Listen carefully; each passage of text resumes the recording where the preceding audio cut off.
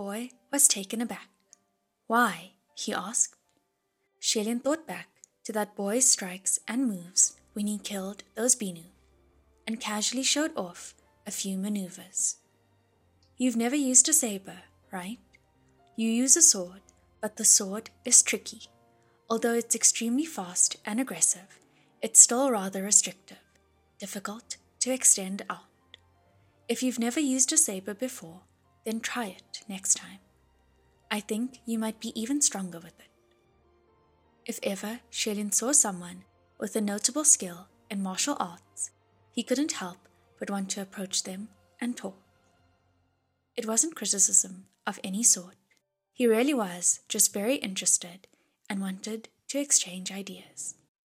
Because he possessed a wealth of experience in martial arts, he oftentimes didn't even need to think.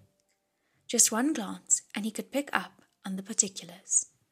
Even if he couldn't explain why that was, he would still feel it must be so. Usually, out of respect for his status, people would listen, but there were very few who'd actually pay attention. However, that boy listened intently, gobbled up his suggestions, and would look down at the sword in his hand from time to time. Ch.80 rambled on for a while, before suddenly there were more rustling noises from within the woods, like something was crawling around rapidly. Ch.80 immediately remembered that they were still in danger, and it really wasn't the time and place to get excited. Right away, he became serious again. Who knows if there might be more evil on this mountain? This place needs a thorough cleansing. The boy nodded vigorously and presented that steel sword to Ch.80 with both hands. Ch.80 shook his head. "Just defend yourself. You didn't leave earlier, and now there's no way for you to go. I'll do my best to protect you, but stay alert." Just then, the bushes rustled, and something briskly jumped up. Ch.80 flicked his wrist to shoot out a blast from his palm and hit it dead on. There was a terrible yelp, and that thing stopped moving. There was a strong stench of blood, and Ch.80 was puzzled. If it was a Binu, then after having been blown up, they would leak sticky body fluids. The viscosity was such that the smell of blood usually wouldn't emit. So he approached to check. Pushing the bushes aside, there was indeed a large Binu on the ground, blown into several pieces from the blast. But that stench of blood didn't come from it. Rather, it came from something in its mouth. It was a scrap of skin from a human head, with long hairs still attached. Binus were scavengers that foraged for scraps, and by the looks of it, a human had been killed. It left small drops of blood in its trail in the bushes, and Ch.80 immediately followed it, that young soldier tagging along right behind. The further they walked, the thicker the spots of blood became, and the stronger that stench. Soon they heard cries that sounded weak and powerless. That little soldier raised his sword and ran in front of Ch.80 to shield him, but Ch.80 pulled him back behind. Winding past a field of blooming shrubs, a semi-large cave appeared before them. That cave was probably the resting place of some passers-by, but now corpses carpeted the ground. 20 to 30 Binu were clambering all over those dead bodies, munching to their heart's content. There were also several of them surrounding a young woman. That young woman looked to be in pain. Her guts were split open, her innards spilling all over, but she herself was still alive. It appeared that she might have been dressing herself. She had a bright red flower worn on her hair. The fresh blood complemented that crimson blossom, and the picture looked particularly cruel. Those Binu were licking at her fresh, steaming organs, ready to chomp. But hearing the sounds of someone approaching, they all turned to look and charged in that direction. Ch.80 blew out a blast from his palm without blinking and slayed all of them before checking the dead bodies immediately after. Amongst the corpses were men and women, old and young, their faces ashen, their attire simple. They were no doubt young civilians, and Shelian couldn't help but be shocked. He had thought that the sudden appearance of monsters and demons were called forth by that strange white-clothed being. That white-clothed being had saved Lang Ying, so they must be allies. But then how come the Binu would feast on these young civilians? Non-human creatures would never form a pact with humans for no reason. So did this mean that this was the condition Lang Ying agreed to for the alliance? Were the lives of his followers his bargaining chips? That young woman was full of pain and terror, blood spitting from her lips, and she sobbed, "Don't kill me. I didn't do anything bad. Don't kill me." In spite of himself, Shelian recalled that family of 3 who died below the city walls. And what sin had they committed? He knelt down, leaned over, and spoke in a gentle, soothing voice. "Don't be afraid. There's nothing to be scared of. We're here to save you." Yet that little soldier pointed his sword at the young woman. "Your Highness, be careful," he said. "She might be an evil spirit from the deep mountains." Of course, Shelian knew that that was a big possibility, but after much consideration, he still felt that he couldn't leave her alone. As long as he was prudent, it should be fine. He felt the pulse of that young woman, checked her palm and fingers for prints, and instantly confirmed that she was indeed a human, and one that had never practiced any martial arts, her arms limp and powerless. He immediately began to treat her. He took out a bottle of medicine from his sleeve, twisted the cork open, and a faint, white smoke permeated slowly, its scent fragrant. That medicine could temporarily slow down any poison and was amazingly effective against wounds. Shelian wasn't stingy with the holy cure and used up the entire bottle on this woman. "Do you feel better?" he asked. That young woman's wounds were heavy, terrible to look at, but after sniffing in that smoke, some blood returned to her face, and she weakly nodded her head. "Are you from Yong'an? How did this happen?" Shelian asked. Tears rolled down that young woman's face. I am," she said. "I don't know how this came to be either. Everything used to be just fine, but suddenly my dad died. My brother died too." Shelian gently patted her shoulders. "Who's the murderer who killed them?" he asked. "Or what killed them?" That young woman sobbed. "The murderer who killed them was you." At the last word, her face suddenly turned fierce. Her 2 eyes flashed and bulged. She opened her arms and pounced, clutching Shelian in her embrace. That young soldier had been standing by, high on alert, and reacted extremely fast, immediately piercing her heart with his sword. That young woman was already severely wounded, and after being stabbed, her death should have been a sure thing. Yet she started laughing uproariously in delight, clutching onto Shelian firmly, refusing to let go, and she stayed in that position until she at last stopped breathing. She clung on so tightly that the young soldier strained to pull her dead body off. He asked anxiously, "Your Highness, are you okay?" Shelian had thought that the young woman was going to ambush him as a last-ditch effort, yet she had no weapons on her. She didn't even bite or scratch, and only clung onto him tightly, as if that was enough, unrelenting even after death. "Confounded," he replied. "I'm all right.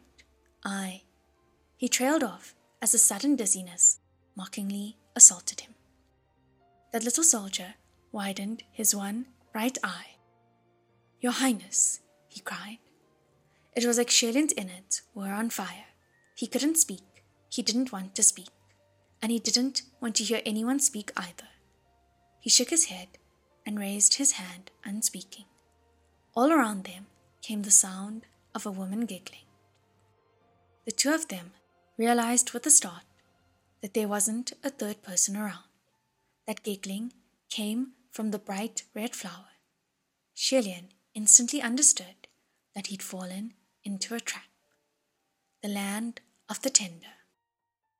The land of the tender was a flower demon that loved to gather and feast on the essence of men, living off of their blood. Their fragrance wasn't anything good, and Shelian immediately cautioned, "Cover your mouth and nose tight. Don't breathe in that flower's fragrance." That young soldier already had bandages wrapped securely around his face and had a layer of filter, so he didn't breathe in any scent. Hearing Shelian, he tightened his bandages, but then realized that Shelian had nothing to cover with. So he ripped a piece of the cleanest part of his sleeve, rubbed it hard, patted it down until it was cleaner, and passed it to Shelian with both hands. Yet Shelian said, "No need, it's too late." When he went to treat that young woman, he may have been guarded, but he didn't guard against scent, and was pressed closely, not knowing that the flower pinned on her hair was a blossom of the land of the tender. Before she died, she clung on firmly to Shelian, ensuring that she wouldn't fail. This meant that Shelian had already unknowingly inhaled many mouthfuls of that tender fragrance, truly refreshing the spirit. Once that tender fragrance entered the body, men would become impetuous. It first started with numbness, then mania. Right then, Shelian's whole body was already listless, like all of his nerves were removed. Once the numbness passed, he'd become a cask of explosives. If that strange, white-clothed being was to appear once more, Shelian really didn't know how certain he'd be able to face it. And he couldn't be sure of its might either. His first reaction was to reach for his bottle of medicine, but then he realized that the bottle was emptied to help treat that young woman.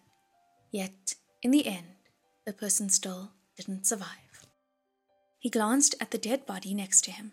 That young woman wore a happy smile, as if she was sincerely glad to sink the enemy into a trap before death, and could finally pass in peace to see her family.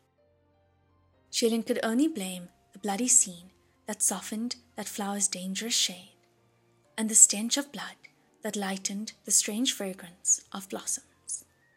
He had never imagined that the face of a young girl, only in her teens, could bear such resentment, that she could commit such an extreme act.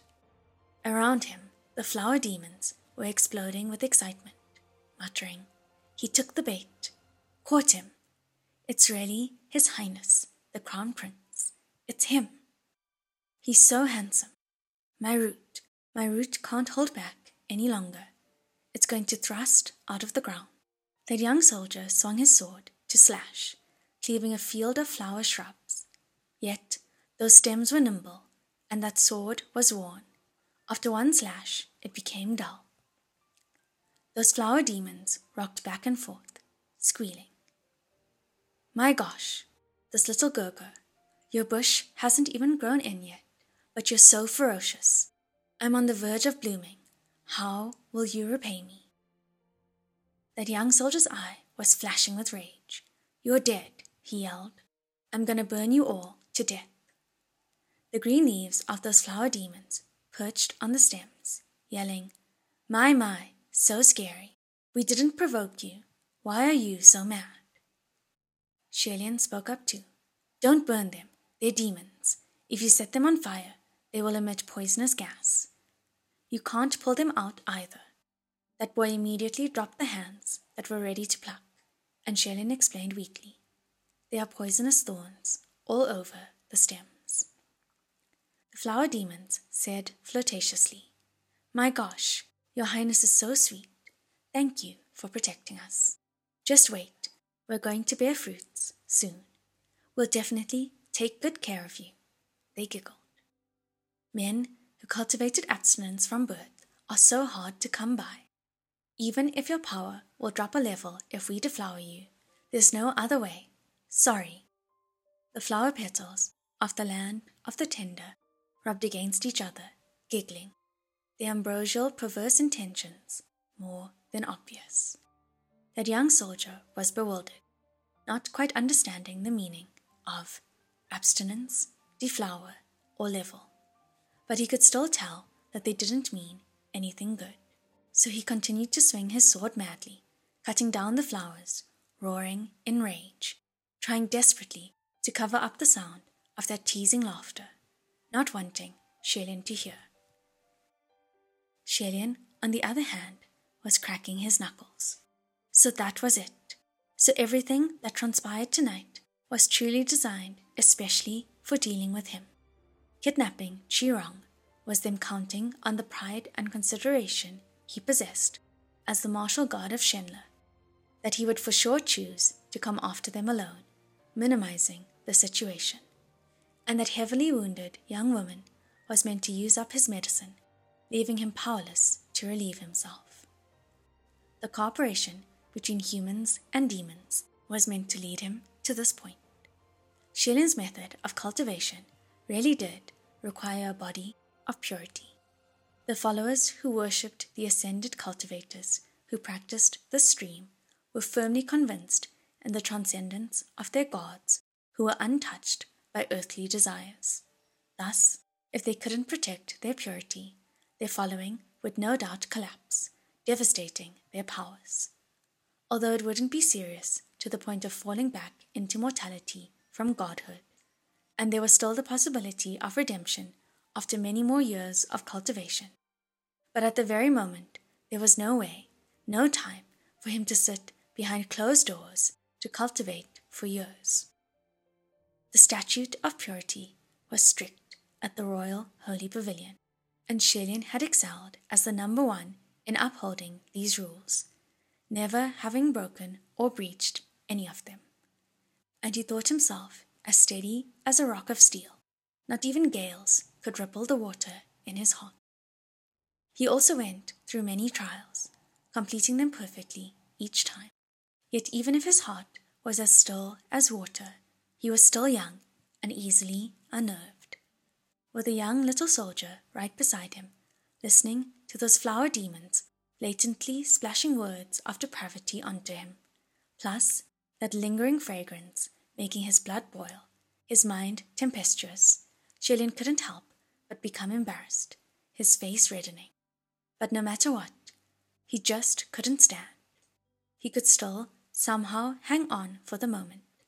But if the land of the tender really bore fruit, then it would be very troublesome. The best course of action was, of course, to return to the royal capital immediately, and have Feng Xin and Mu Qing shield him. But Ch.80's legs were limp. He could barely stand. Without any other way, he called to the little soldier with a strained voice, "You, come over here."